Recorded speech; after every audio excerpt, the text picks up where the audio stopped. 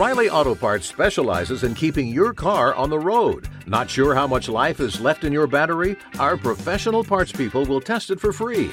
If it does need to be replaced, we'll help you find just the right one to fit your car. Our Superstart batteries are built to handle even the toughest conditions. Visit O'Reilly Auto Parts today. O'Reilly Auto Parts. How about we heat things up tonight? How so? Get a little fresh, add some steam, sizzle, and spice. Wait, you're talking about going to Outback again, aren't you? Fire things up at Outback Steakhouse. For a limited time, try our bloomin' fried shrimp or get fresh with our new strawberry salad. Go big with our bone-in ribeye or the filet and grilled shrimp on the barbie. Then cool off with a cucumber crush or peanut koala. Try them all before they're gone. Let's Outback.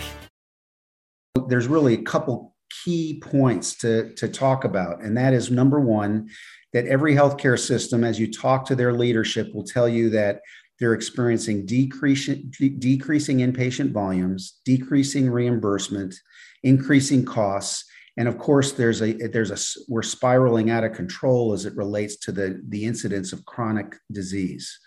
And so as a result of all those things, in the very next sentence, every health system is recognizing that going forward, they need to be treating patients in an outpatient environment whenever medically appropriate, and they need to be in the business of prevention and wellness. So that's the first point, is that this is the future of healthcare. So the second thing is that based on this, I truly believe that in the next 10 to 15 years, every health system and every community in the country will have access to these kind of preventive facilities and wellness-related programs to help manage chronic disease and to keep people healthy and well and out of a hospital bed. And so having said that, there's a couple of ways you can approach that. So health systems are looking for opportunities to collaborate, and therein lies the opportunity with commercial health clubs, because commercial health clubs and the people that have been involved in that sector of the industry have special expertise that health systems don't have. And so there's value to that. And so therein lies a significant opportunity. The other thing that health systems may choose to do, in addition to collaborate, they may choose to develop these projects on their own, but they're still looking for expertise in this space. So having said all that, the key considerations to be successful then is that a commercial health club needs to adopt the key points related to the medical fitness difference. And so what those are very quickly is medical oversight. So there should be a medical connection or affiliation with a health system and or physicians, and that every decision made within that environment should have physician input or oversight. So whether we're purchasing new equipment or introducing new chronic disease risk reduction programs, there needs to be an affiliation or collaboration with the healthcare community in that regard. Secondly is qualified staff. Every staff member needs to have the appropriate qualifications and credentials to be doing what they're doing. And what that means is that they're available at all times, and you don't have to pay additional for that. In other words, in many commercial club settings now, in order to get expertise, you have to hire a personal trainer or health coach. In the medical fitness model, every staff person there has that expertise, and that's part of what people purchase and part of the value when they join this type of environment, this type of center, get involved in this type of programming. Next is clinical integration. So there's a blend of patients and members in this environment. They're all working together to get well and stay well. And by doing that, this type of environment produces better outcomes for the member, the patient, and the business. Next is programming related to chronic disease reduction. So the focus of the programming and services in this environment are all about providing expertise that helps people manage or prevent chronic conditions and achieve, stay healthy and well and out of a hospital bed, as I said earlier. And finally is safety. This all has to happen in the absolute safest way.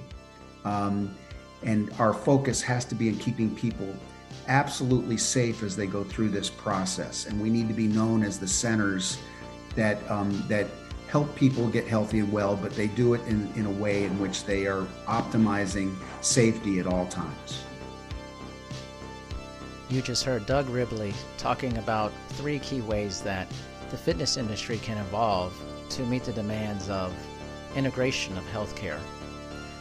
We're in the last episode of our Frontline of Fitness series, and we're talking about how the fitness industry can evolve from here. Where do we go? Doug brought up some great ideas and insight, and in this last episode, we'll extend upon that further. So, get ready for this last episode of Frontline of Fitness. This is Mike Stack, host of the Wellness Paradox podcast. This is Dr. Darian Parker, host of Dr. D's Social Network. And this is the Frontline of Fitness. Fitness industry evolution. And I think this is the holy grail here. This is how do we pivot from where we're at to the future of where we're going to be. And when you think about this, there's so much talk about the future and all aspects of our lives. I think the pandemic, and then anytime you provide an intervention that changes the reality of most people, it makes them think about their existence. Yeah. And I think it's certainly made the fitness industry think about its existence, its past, its present, and the future for that. So in your mind, where are we headed? Where should we be headed as we move forward in this? Yeah, I think we've learned the hard lessons that we were not perceived as we thought we were perceived, and I think on some level, and justifiably so, we've looked back on the historical context that got us to this point. And when we mentioned this in our initial episode in this series, is that we have been an industry that has traditionally been pretty exclusive to people who are physically fit. In a lot of cases, primarily Caucasian, higher socioeconomic status individuals like that has been our industry by and large, very exclusive, not very inclusive. We have been getting the fitter for far, far too long. And so I think we've realized that. And I think we realized what we've done to do that. We've had certain messaging that spoke to more so the aesthetic vanity benefits of exercise, more of the luxury benefit of exercise, or the entertainment benefit of exercise. We're looked at as like an entertainment product. Well, that's not healthcare. That's something altogether different. So I think we've seen that, and I think we've looked at our ads. And I used to work for Bally Total Fitness, which you'll remember because you're of an age to remember. And I just remember our ads with guys and girls in next to no clothing, really, really attractive body types. Look, I worked in Bally clubs for almost 10 years. I never saw one person that looked like any of the ads we put out there. And it's just like, how representative are these ads and these images? So I think we've looked at that. And then I also think we've looked at our mindset towards who we are. And I think we've said, hey, we're fitness. We're not healthcare. We're not this, we're not that. And for some level, we've prided ourselves on being different, but now we're starting to realize, man, all these things created this mess that we got ourselves into. And so now it's all right. We are healthcare providers. Our clubs are healthcare infrastructure. Full stop. That's what we are. Now, we'll kind of talk about this a little bit more as we get into this. We need to do the things to make that a reality. Like we said at the end of the last episode, it's one thing to say it and to talk about it and have the idea and write the paper. It's another thing to actually operationalize it and do it. And that's kind of what we want to talk about in this conversation. Yeah. And and piggybacking off of that about the message, which I think is important. I've recently been in a lot of conversations about we need to change the message and the messengers of what's happening here. We are experiencing a tremendous amount of messaging issues related to health and fitness. The messaging issue is a huge problem for us. And again, I want to be one of the people to say, is partly it's our fault. Like we have been self-inflicted wounds on this for so long. We have put out a message that says, hey, you have to look a certain way. You have to have this amount of money. You have to be in this category to enjoy this, the benefits of this for that. And so we have excluded so many people. And I think, and I'll talk from my point of view on this, and this still happens quite a bit. As a Black American, I rarely see people like me, almost ever, in our industry. I would like to see more of that, but that message has not spoken to people of my ethnicity hardly ever, and has not been a part of solving a lot of our issues. That has been a big part of helping us understand the importance of whole care or being healthy and our new definitions of that. So we need to have more inclusive messaging. We need to be aware of like weight stigma again, which is something I've really come into of like, this needs to be a discussion that, you know, we are all different. We are different. The biodiversity of humans is actually incredible. Yeah. We can't put people into these same boxes for that. So I think we need to really have a discussion about special populations and understanding those things and how we can be better accommodating to different body types, different populations, different socioeconomic aspects of people, and to reach that 80%. We're just doing a terrible job right now. I mean, yeah, we are, and you said it a lot of what you mentioned there. You know, I think that the first thing that this all starts with is, you know, awareness and where we have, you know, contributed to this problem in the past. And so, you know, if you're listening to this series and said, man, you guys talked about a bunch of heavy topics, that these things seem to require a lot of work and a lot of conversation, you know, what can I do? You know, I'm a facility owner, I'm a manager, I'm a trainer, like I'm just one person. What can I do? Well, you know, change is top down and bottom up. It really is. And we're going to keep working on the top down, but until then, you know, the bottom up is critical. And, you know, the first thing I think is, you know, is awareness of this and to make the changes you can. You know, if you are a facility owner, you need to think in your marketing, how do I actually get images of the people that look like the people that I need to serve? You know, the people who are a little bit more overweight, the people who are maybe a little bit more out of shape, you know, people of different body shapes, sizes, different races and ethnicities. You know, it's crazy. And Darren, I'm sure you know this better as a Black man than I ever would as a white man. But, you know, you look at like even stock imagery, like you go to try to find a stock image of a diverse exercising population, you can't do it. You really, really can't. And then when you do occasionally find a Black individual, normally it's a Billy Blanks looking, it's a super ripped dude, yeah, Black guy, right? Yeah. Not sure. It's hard to find a woman. It really, really is completely a Black woman, and so it's just like all these things like that has to change. We're not going to change, you know, iPhoto or whatever these stock image sites are, but you know, you can go out and you could take those pictures of your members. You can hire people who look like this 80% of the population that we want to attract. Now, they still need to be qualified and they still need to be educated.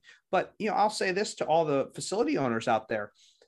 We all have front desks with receptionists. You know, those people don't need to have fitness qualifications per se, for the most part, depending on your business model. So, you know, why does it always have to be the super fit individual that wants the free membership so they could look better for spring break? How come it can't be the slightly overweight individual that, you know, wants to improve their health? Because guess what? They're the first person that somebody sees when they walk through the door. And if that person looks like them, they're all of a sudden going to feel a little bit more comfortable about being in that environment. So we have to think what's the imagery, both in our advertising and the actual, you know, three-dimensional humans that are in our facilities that are the image and likeness of our business.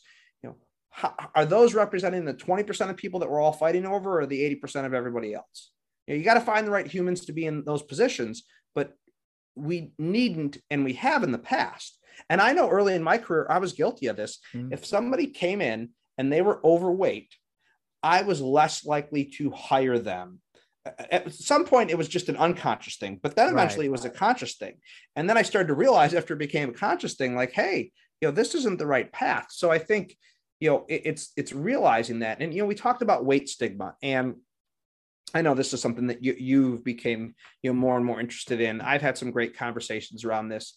This is our conscious and our unconscious bias towards, people in, bigger bodies. It is,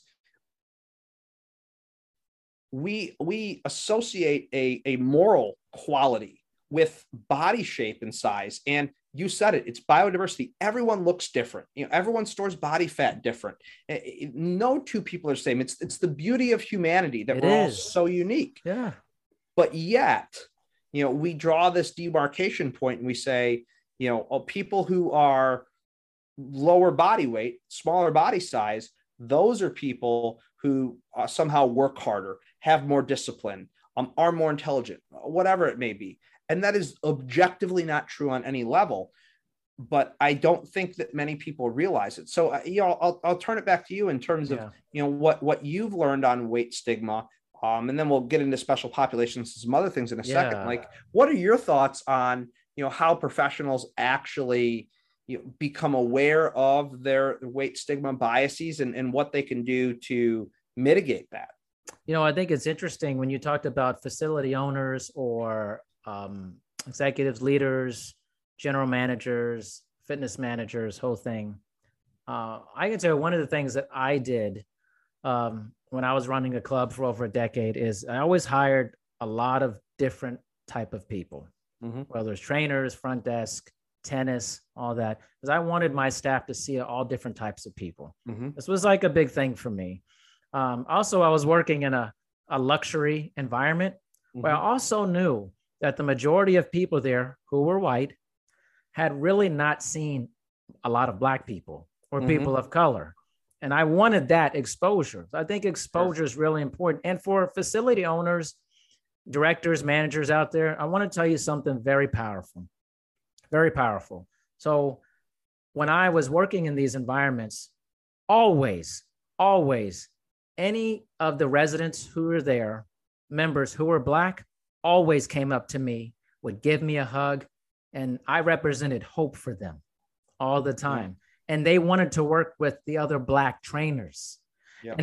So I'm just saying is there's a whole population out there of members who are not training or purchasing services based off of you have nobody for them that looks like them. Yeah. And you might think, why can't I capture this? Like, it may be that simple. It is that simple. You need to diversify your staff. You need to diversify the body types on your staff. Same thing goes with age. I used to always have several trainers who were older trainers because we had several residents who were older and wanted someone that was more their age. They didn't want a 22-year-old trainer training them when they're 65 or that. You need to have a diverse staff. I think it's really important. And as Michael said with the marketing, which I think we're starting to, I've seen some things. You see some commercials now and you're seeing different body types by apparel companies. I'm seeing that with apparel companies for that. But I think the exposure, which is the downfall of a lot of people. It's not that people don't know. It's just they haven't been exposed. They haven't been, think if you've never been around a certain ethnicity. You've never been around someone who was larger than you. Your mind has been closed completely to the idea that this person is different than what you think they are or that.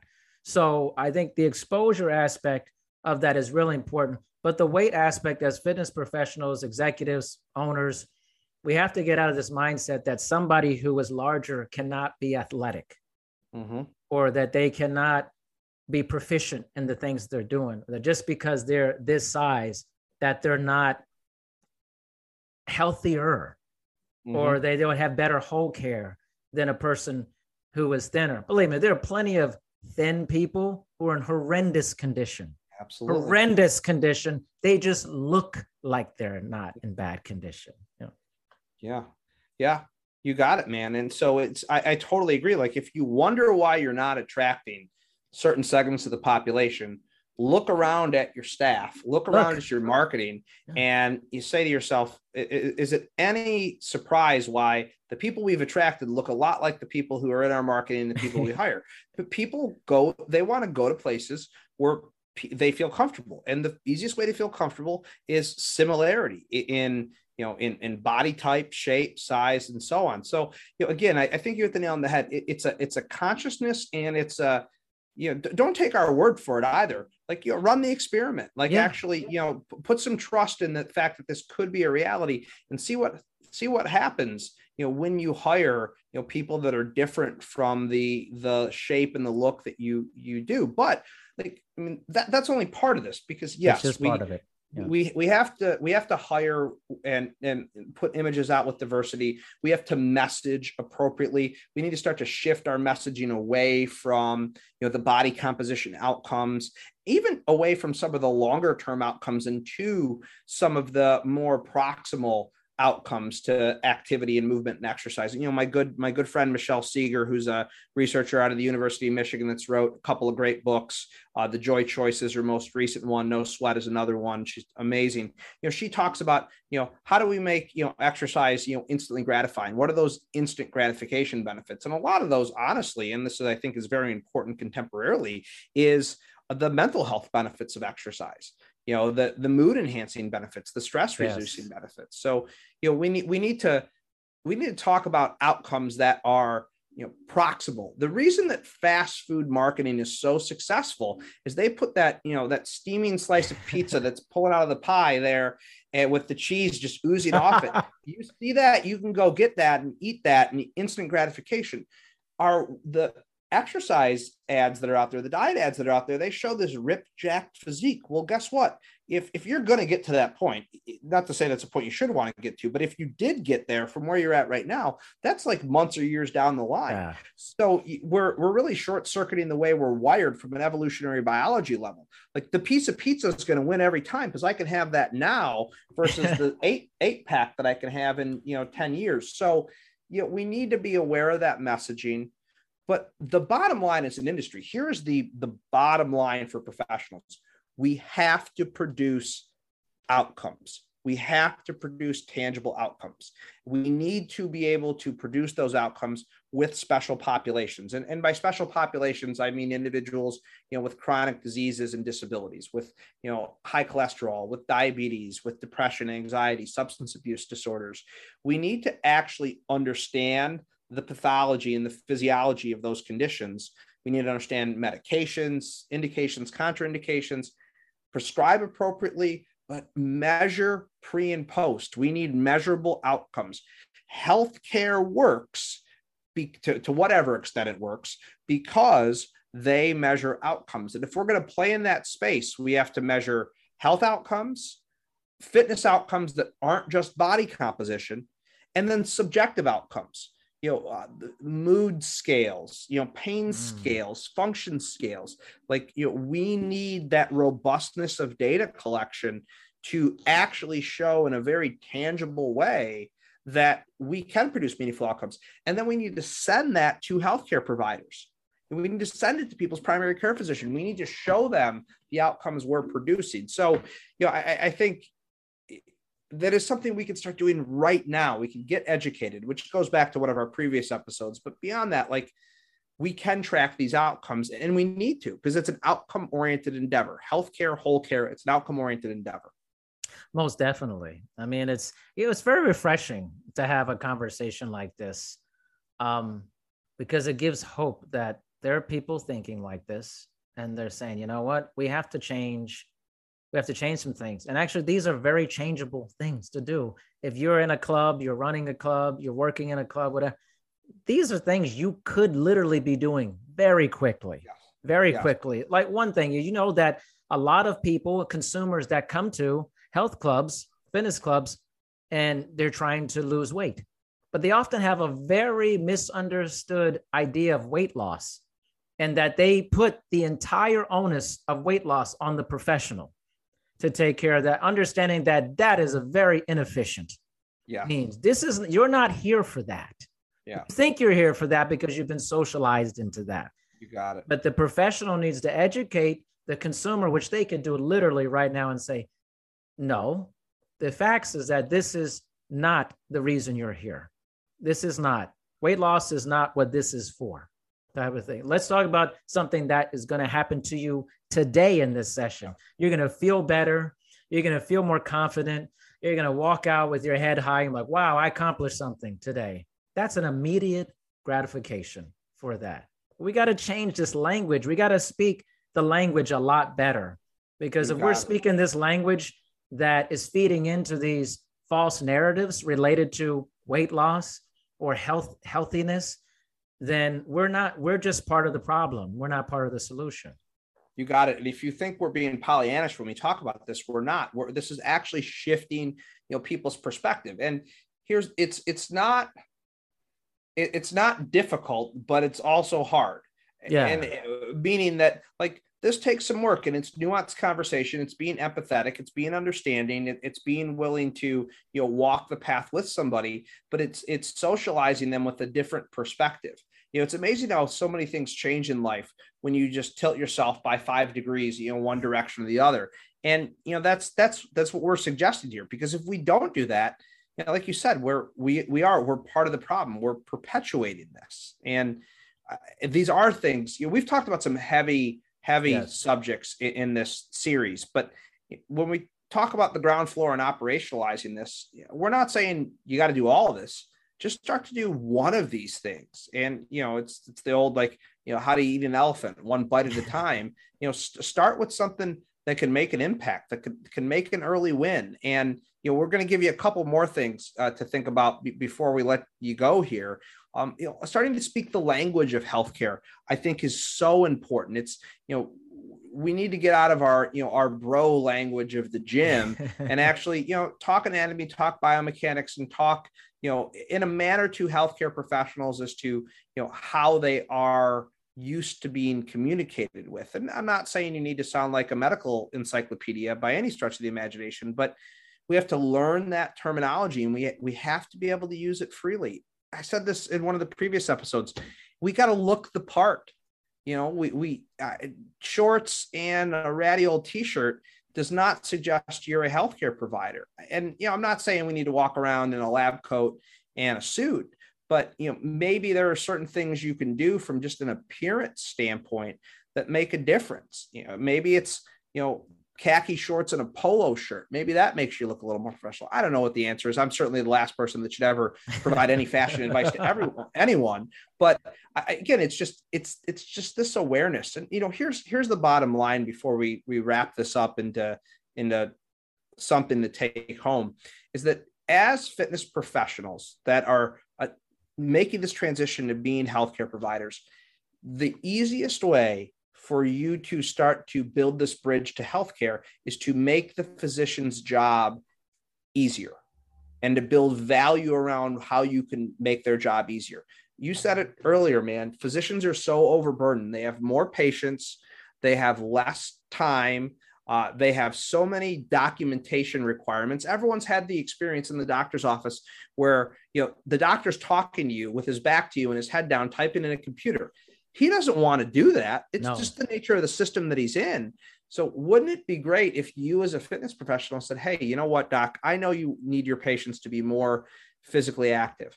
I have a solution to that for you. Let's collaborate on this together. Now, all of a sudden, he's got a trusted resource and his job becomes easier as patients become healthier. So, you can do that today. Those of you that are out there listening that have a client or a member in your club that's a physician that you have a good relationship with, start talking to them about this. They desperately want this. They want their patients to be healthy. I truly believe that, Darren. I don't believe that everyone in healthcare thinks, oh, we make more money by the fact that people are sick.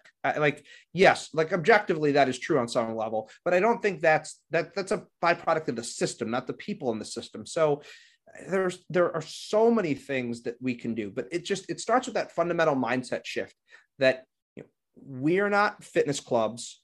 We're part of the healthcare delivery system. We are not fitness professionals. We're healthcare providers. If you can make that ideological shift in your heart and your mind, and then start conducting yourself in that manner based on all the things we talked about, then we have a grassroots, bottom up movement, pun intended there, movement that can actually make a difference in our health.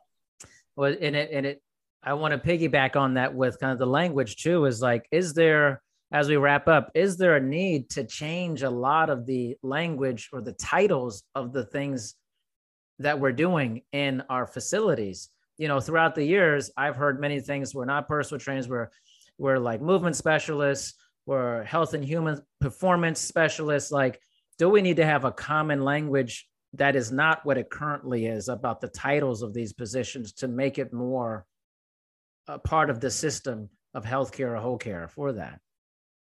Yeah, I agree. And I don't know what the exact term is. I don't know either. Yeah. But I don't think it's personal trainer.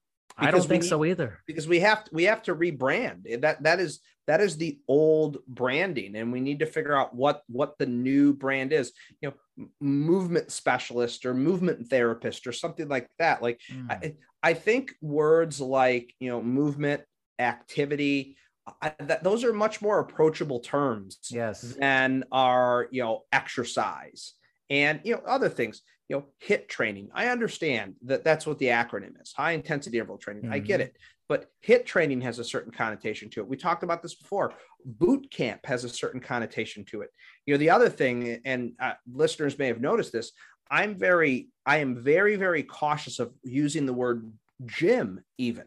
I try to avoid that. Amy Bantham and I had a great discussion on this. It's, you know, it's not a gym, it's a health and fitness club, because, you know, for you or I, maybe gym class was a blast in high school, and I used to love gym class, right? But how many of you listening right now, and I'm sure you're the same way, Darren, and I know I was, you had a friend who like did anything to get out of gym class. Hated it. It was a horrific memory for them. So, you know, what's the connotation there? So it's just like, there has to be this level of awareness and intentionality behind everything we do if we're going to make this paradigm shift as an industry.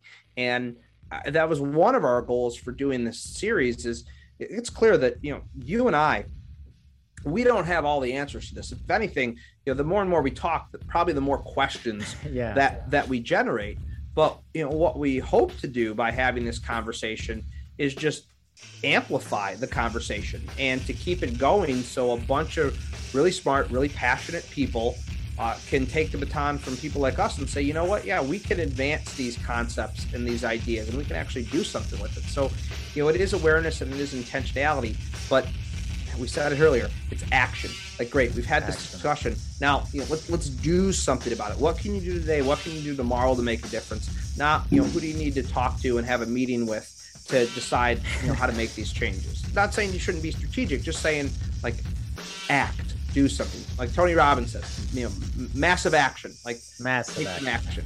You know, well, Michael, it's been a great pleasure doing this 4-part series with you. Seriously, when I have been observing Michael for a while, and he has a great podcast, Wellness Paradox, and he talks to amazing people, and he's curious. I love curious people, and curiosity is one of the greatest gifts to humans ever. But if you don't use it, you're not going to find a lot of joy in life if you don't get yourself out there. So, Michael, thank you for your curiosity and agreeing to do this series. I appreciate you. Yeah, I enjoyed this immensely, man. Thank you so much. You got it, man.